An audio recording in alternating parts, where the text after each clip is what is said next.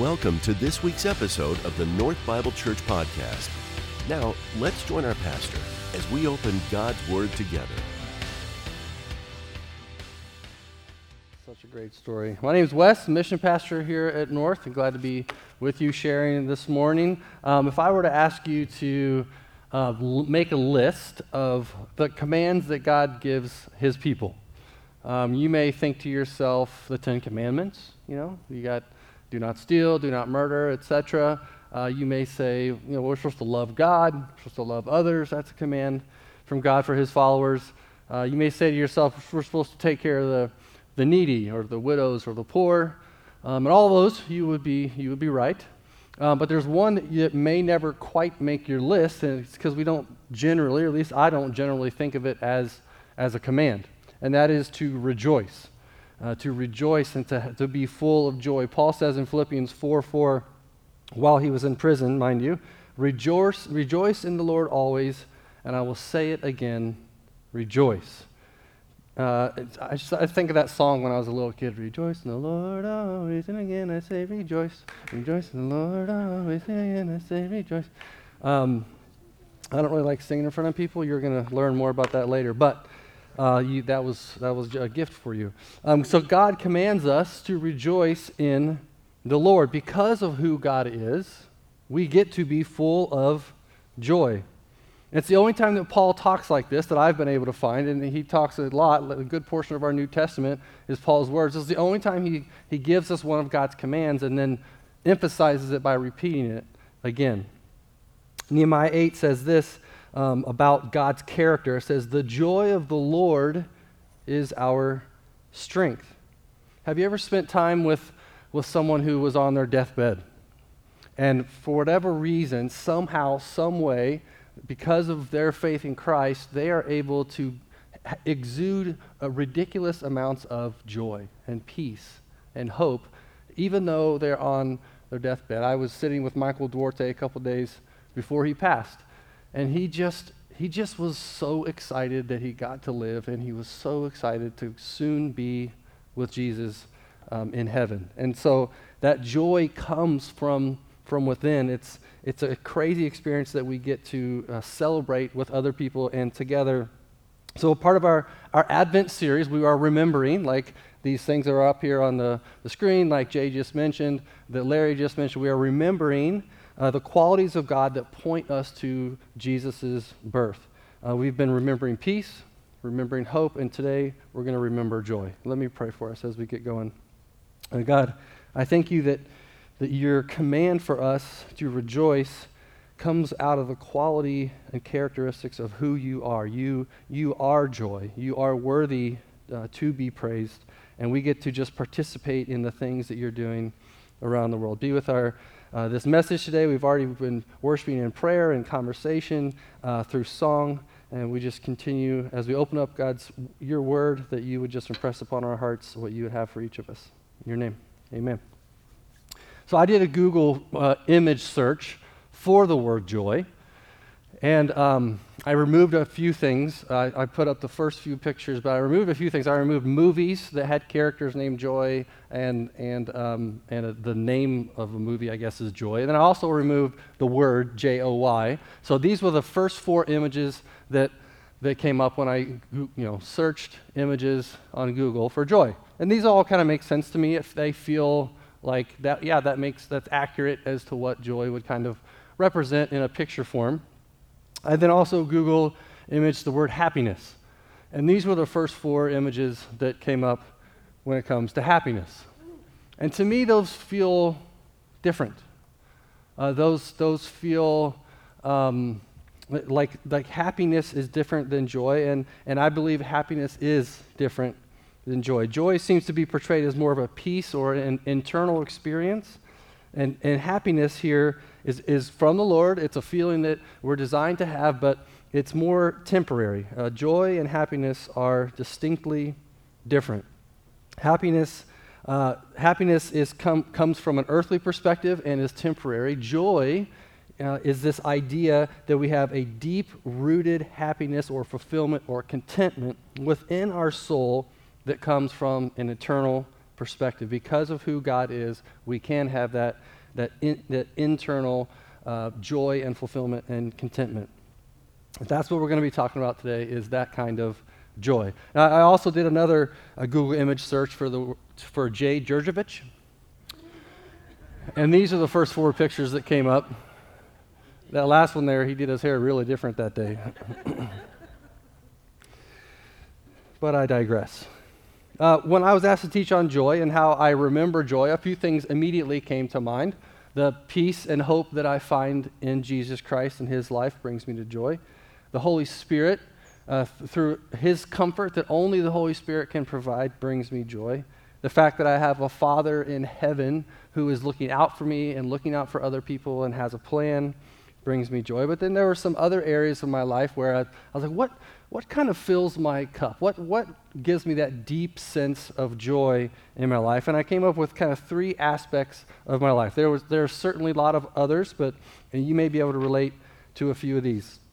And I've structured this message a little bit differently than a normal passage, just because I'm talking about joy and we're going to make it more fun today. So get ready to live, right? As the first aspect of my life that points me to joy is laughter. I love a good joke. I like to try and be funny. I love awkward scenarios with people. So if you find me trying to make you awkward, it's just because I like to laugh at you. I like quick-witted people. I don't consider myself a quick-witted person, but I certainly try. And I just feel like the quantity of my jokes will equal quality at some point if I just continue saying things out loud. I love to laugh. I think laughter brings me joy. It even says, Psalm 126:2 says, "Then our mouth was filled with laughter, and our tongues with shouts of joy. Then they said among the nations, the Lord has done great things for them."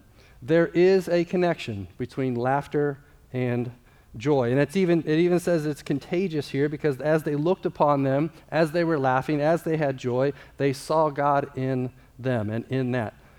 Also, Luke 6:21 says, "Blessed are you who hunger now, for you will be satisfied. Blessed are you who weep now, for you shall laugh." The other end of the spectrum from hunger is satisfaction. The other end of the spectrum from weeping is laughing that leads to joy. Ecclesiastes 3 says there's a time for everything. And in verse 4 says a time to weep and a time to laugh, a time to mourn and a time to dance. I believe we all need to laugh. And sometimes, I've laughed until I've cried. I've laughed at times till my stomach hurt or my jaw was hurting. And maybe you can remember those memories as well. I have a lot of people in my life that make me laugh that I just really enjoy. But I'm going to tell you about one of them today. His name is Hunter Rickert. And so this is some pictures of Hunter. You may know Hunter. You may enjoy Hunter. Hunter may have made you laugh at some point. It's usually with one of his cohorts, Austin Hallman, or Adam Harding, or maybe Charles Vanderwalt. But so Hunter and I have literally been all over the world together, whether it's been a vacation or a mission trip or a service project or a summer camp or some summer event. And we have done a lot of hiking together. You need to enjoy someone when you're hiking 20 hours straight through the Grand Canyon.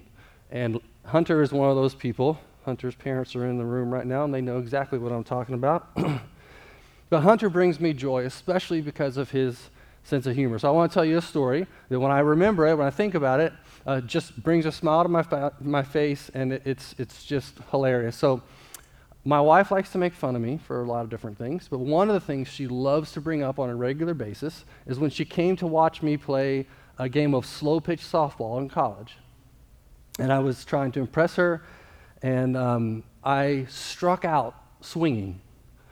Completely whiffed the ball, didn't even hit the ball, struck out swinging in slow pitch softball, and she likes to remind me of that on a regular basis. When I do something well and I get a little braggadocious, she says, "Remember when you struck out in college? Remember that?" So I'm telling Hunter this story several months ago as we're driving to our first slow pitch softball game for our North's team. And I'm telling him this, and he's like, "Oh, that's hilarious. You're an idiot for doing that. That's so funny," laughing at me. He's athletic. He played baseball. Guess what happened the first time he was up to bat? he struck out swinging in slow pitch softball. And we laughed, and he handled it well, and people are trying to give him tips, and he gets out the second time. He struck out swinging in slow pitch softball. He gets up the third time, the fourth time, and the fifth time. All 5 times he batted the first night, he swung and missed on the strike 3. And it got more and more awkward. It got more and more hilarious. Like, do we say something? Do we joke about it? How do we handle ourselves as he is striking out every single time he gets up to bat? And we still laugh about it to this day. And we get to bring it up and remember. Now, to his credit, the next week he became one of our best hitters, and he figured it out, and he's a lot better than I am right now. So that's what ended up happening there.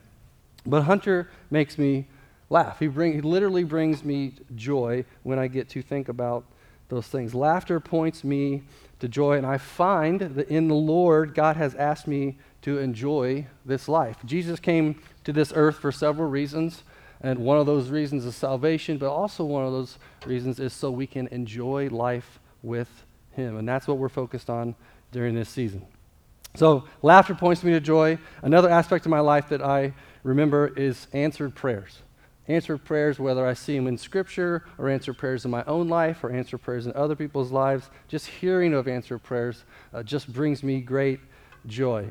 There's a powerful story in Daniel chapter 2. Where King Nebuchadnezzar has this dream, and he really, really, really wants this dream to be interpreted. He thinks it's very important, so important that he's telling his advisors and astrologers and prophets and all these different people, hey, figure this out. This is super important to me, and they can't figure it out. And then he says, I'm going to kill you all. I'm going to wipe you all out if you don't interpret this dream. They still can't do it. And so we pick up here in Daniel 2, verse 13. It says, so the decree was issued to put the wise men to death, and men were sent to look for Daniel and his friends to put them to death. So the prophet Daniel hears of this news and goes to King Nebuchadnezzar. He's like, okay, just give me and my friends a little bit more time. Can you do that? And to his credit, he does. And then it says in verse 18 that he urged them to plead for mercy from God of heaven concerning this mystery, so that he and his friends might not be executed with the rest of the wise men of Babylon. Daniel went to his friends after he spoke to Nebuchadnezzar, went to his friends and said, pray, plead to God for mercy, allow us to live. And what happens in verse 19? During the night, the mystery was revealed to Daniel in a vision. Then Daniel praised the God of heaven. Daniel takes that interpretation to Nebuchadnezzar. Nebuchadnezzar is so thrilled that he makes them like the highest people in all the land. He gives them power, he gives them influence, he gives them royalty. God answered his prayer. Can you imagine being Daniel and literally knowing that the King Nebuchadnezzar has a decree out on your head for you to die? And then you ask for God to save you, and he not only saves your life, not only saves your friends' lives, but then he brings you to power in the most powerful kingdom on the earth. The joy that he must have felt, and the joy that we can feel when we have answered prayer in our life. So I have a story about answered prayer in our life with our dog, actually, but you need to see a quick video of Tui. This is our dog, Tui. He's not the smartest. Not the smartest dog. Karis actually helped pick Tui out, didn't you, Karis? Thank you. So this was about 10 years ago, okay? This was little Tui, and brings a lot of joy to our life. But I'm dropping the kids off at school, and I have Tui and our other dog, Honey Bear, in the back seat, and the windows are halfway down, and we're driving down Frank Lloyd Wright near the Taliesin area down Via Linda. Driving down Frank Lloyd Wright through the desert, and I hear yeet. And I look back, and I see Honey Bear sitting there, but no Tui. Tui had jumped out of the car while we were driving down Frank Lloyd Wright. So I immediately pull over as fast as I can, and the cars are kind of stopped behind me, and the guy's like, I saw him bouncing over there, and so I run over, and I'm trying to figure out where he's at, and I see him about 10 yards away, and he's disoriented, and he's got blood on his head, and he's trying to figure out what's going on, and I think I scared him more because the state that he was in. I run over to him, Dewey, and he sees me, and then he just darts across all 4 lanes of Frank Lloyd Wright. So some of the cars were already slowed down on this side, but the other side, cars were kind of zooming by, and he kind of went right in between them, and I'm waiting for traffic to get through, and he just disappears into the desert. So I look for a few minutes, but I can't look for too long because I have the other dog in the car over, parked on the side of Frank Lloyd Wright. So I look for a little bit, take Honey Bear, go home, and I looked all day in the desert for Tui. And then the kids get out of school, my wife gets home from work, we're all looking till it's dark, and we're like, we're not going to find him tonight. Okay, so let me tell you something ugly about myself. Up to that point, I had heard so many prayer requests for their pets. Oh, my little cat has surgery. Pray for it. I thought that was so dumb. Until we couldn't find Tui in the desert. Prayer became very serious for our dog. And I was asking other people to pray, pray that we find this dog, pray that he's okay. So day 2 goes by, we look for several hours. Day 3 goes by, we look a little bit less. Day 4 goes by, and we're just assuming that we're not going to get him back. Kristen and I are sitting at Starbucks. I get a phone call from a number I don't recognize. Guy on the other end says, "Do you own a dog named Tui? It's laying in my front lawn, barely alive." So run over, longer story shorter, Tui ends up making a full recovery. He's still not the smartest, but Tui is still with us to this day and brings us great joy. Now, answered prayer can be one of the biggest confidence boosters and things that bring us joy in our life, whether it's other people that we know, it's a health thing, it's a provision thing.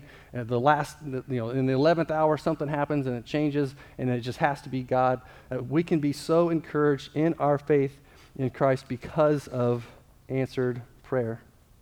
So remembering laughter points me to joy. Remembering answered prayers brings me to joy. And then also remembering sacrificial love. I find so much joy when I see people around me, or I hear people around me, or I read the stories in Scripture when they put their faith into action to love God and love others, and it becomes a compelling thing that they end up having to give up something. They sacrifice for their faith. There was a great story about the Good Samaritan. Jesus is with his disciples, and someone asked Jesus a question. So what do I do? What do I need to do to inherit eternal life? And he says, love God and love your neighbor. And the follow-up question is, well, who is my neighbor? And Jesus tells us this story. He tells us the story of the Good Samaritan. And as the story goes, there was most likely a Jewish man who's walking to Jerusalem, kind of on the outskirts of town, and some robbers attack him. They beat him, they take his clothes, they take all of his possessions, and they leave him pretty much naked to die. And the people who are hearing this story that Jesus is giving this story to would have been saddened by that. This is my fellow Jew, that this happened to. That's really terrible. And then in comes a priest, a Jewish priest. Okay, he's going to be the hero. He's going to find the man and take care of him. That's not what happens. He walks on the other side and passes the person lying there almost dead. And then you have a Levite who, the people who were hearing this story would have said, the Levite's going to help because he worked in the temple, part of the Jewish community. Nope. Then you had the Samaritan. Walks along, sees this man, has compassion on him, has pity on him. And Samaritans and Jews were in huge conflict to the point of death. They hated each other. And we pick up here in Luke 10:33 through 35. It says, "But a Samaritan, as he traveled, came where the man was, and when he saw him, he took pity on him. He went to him and bandaged his wounds, pouring on oil and wine. Then he put the man on his own donkey, brought him to an inn, and took care of him. The next day he took out 2 denarii and gave them to the innkeeper. 'Look after him,' he said, 'and when I return, I will reimburse you for any extra expense you may have.'" The Samaritan showed ridiculously sacrificial love. And when I hear of those stories, I see them in Scripture, or I see you guys, or I see other people, I see my family members living sacrificially, it just does something in my soul. It encourages me. I see God on the move, making impacts, real life impacts on other people. The Samaritan sacrificed his time, his energy, his reputation, his money, and he had compassion on him. So one of the ways that I see in my own life, as I remember sacrificial love and how it points me to joy, I'm going to brag a little bit on the people in my community group, all right, here at North. This is the Welch family, and they have little Zariah there. Her face is covered because she was in the foster care system. But they took in, one of the amazing things they did is they took in Zariah as a foster daughter several months ago. During all this confusion that's going on around our world, they couldn't go anywhere with her. Their kids are at home, online, trying to do school, and loving Z, little Z well. All 5 of the Welches loved her ridiculously well, and it was such an encouragement for me to see. It was good for my soul. It brought me joy to watch that whole process. It was painful. Zariah went back to her biological father through the reunification process recently, and so they celebrated that, but that was also really tough. It was painful. Now, this is the Anderson family. They were pregnant during a pandemic, which is always fun, right? They had to make a lot of courageous and hard decisions to stay as healthy as possible for the sake of the pregnancy, the birth, and their new little one, Hazel, who came into their life. And I just saw sacrificial love in how they took care of their family. This is the Pruitt family. They've had 3 foster kids in their home over the last several years. And the one that is with them now, little Leo, or like we like to call him Weo, they will most likely adopt pretty soon. And they are excited to do so. All 4 of the Pruitts have loved all these kids really well, and as painful it is for them to come into the home and then to leave with all the uncertainty, it's just amazing to see them press in to help the most vulnerable in our state. And I couldn't talk about our community group without talking about my wife. Probably get in trouble. So it's worth mentioning that she has a crazy amount of compassion for the least of these, the vulnerable. She shapes her entire life around it. She works in a dangerous part of town just so she can provide medical care for the more vulnerable in the Phoenix area. We have kids in our house through the foster care system. She's always wanting more. I drive a minivan currently because of that calling on her life and my life. And if I end up driving a bus at some point, you'll know why. But when I think about the sacrificial love that she has, I always go back. I like to remember our wedding day. Our wedding day was a great day. There was one aspect of our wedding that I did not love, and I'm going to share that a little bit with you today. But this is a picture of Kristen and I on our wedding day.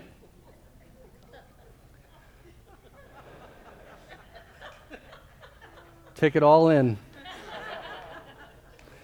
I mean, I got the comb forward going on. I got bleached blonde hair, trying to be Justin Timberlake. I don't know what I was doing, but so on our wedding day, Kristen had asked me previously to sing to her on our wedding day.